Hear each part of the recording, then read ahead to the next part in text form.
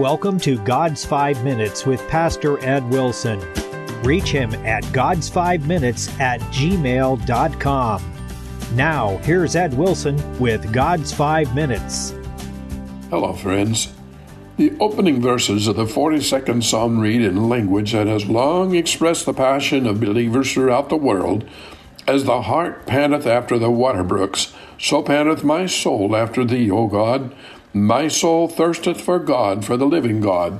When shall I come and appear before God? This whole psalm reads like the sob of a wounded heart. King David is shut out from the tabernacle of his God and the holy soil of his native land. In our mind's eye, we can see him sitting solitary yonder in the lonely wilderness, for apparently he was somewhere on the other side of Jordan in the mountains of Moab, with long, wistful gaze yearning across the narrow valley and the rushing stream that lay between him and the land of God's chosen people, and his eye resting perhaps on the mountaintop that looked down upon Jerusalem.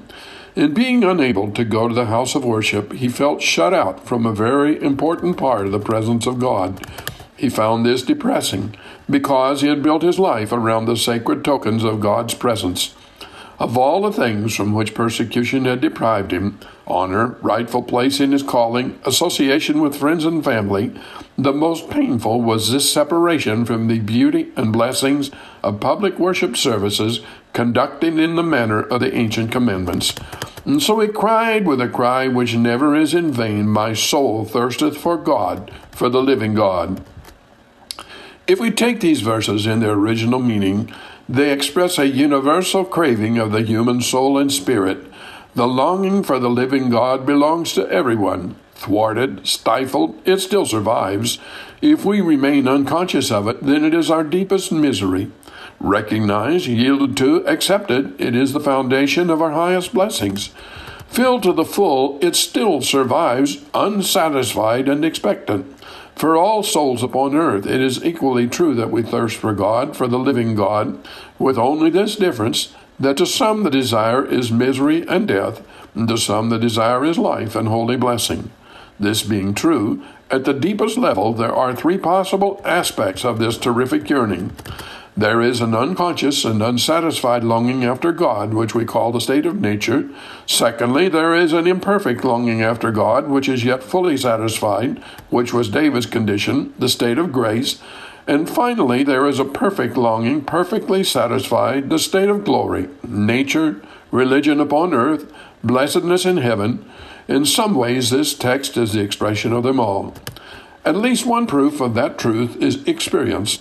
All of human history is a long record of restless, competitive seeking, enormous amounts of which have been directed toward believing in the supernatural, something larger than itself. What else, after all, is the meaning of the fact that all round about us, and we part of it, there is ceaseless, gigantic activity going on? The very fact that people work, the very fact of activity in the mind and life, noble as it is, and root of all that is good, and beautiful as it is still the testimony of nature to this fact, that any of us by ourselves are full of passionate longings, of earnest desires, of unsupplied wants. I thirst is the voice of the whole world. No one is made to be satisfied with himself. For the stilling of our own hearts, for the satisfying of our own nature, for the strengthening and joy of our being, we need to reach beyond ourselves, to yearn towards something larger than ourselves. We are not independent, and the reality is our longing is not for anything inanimate. My soul thirsteth for the living God.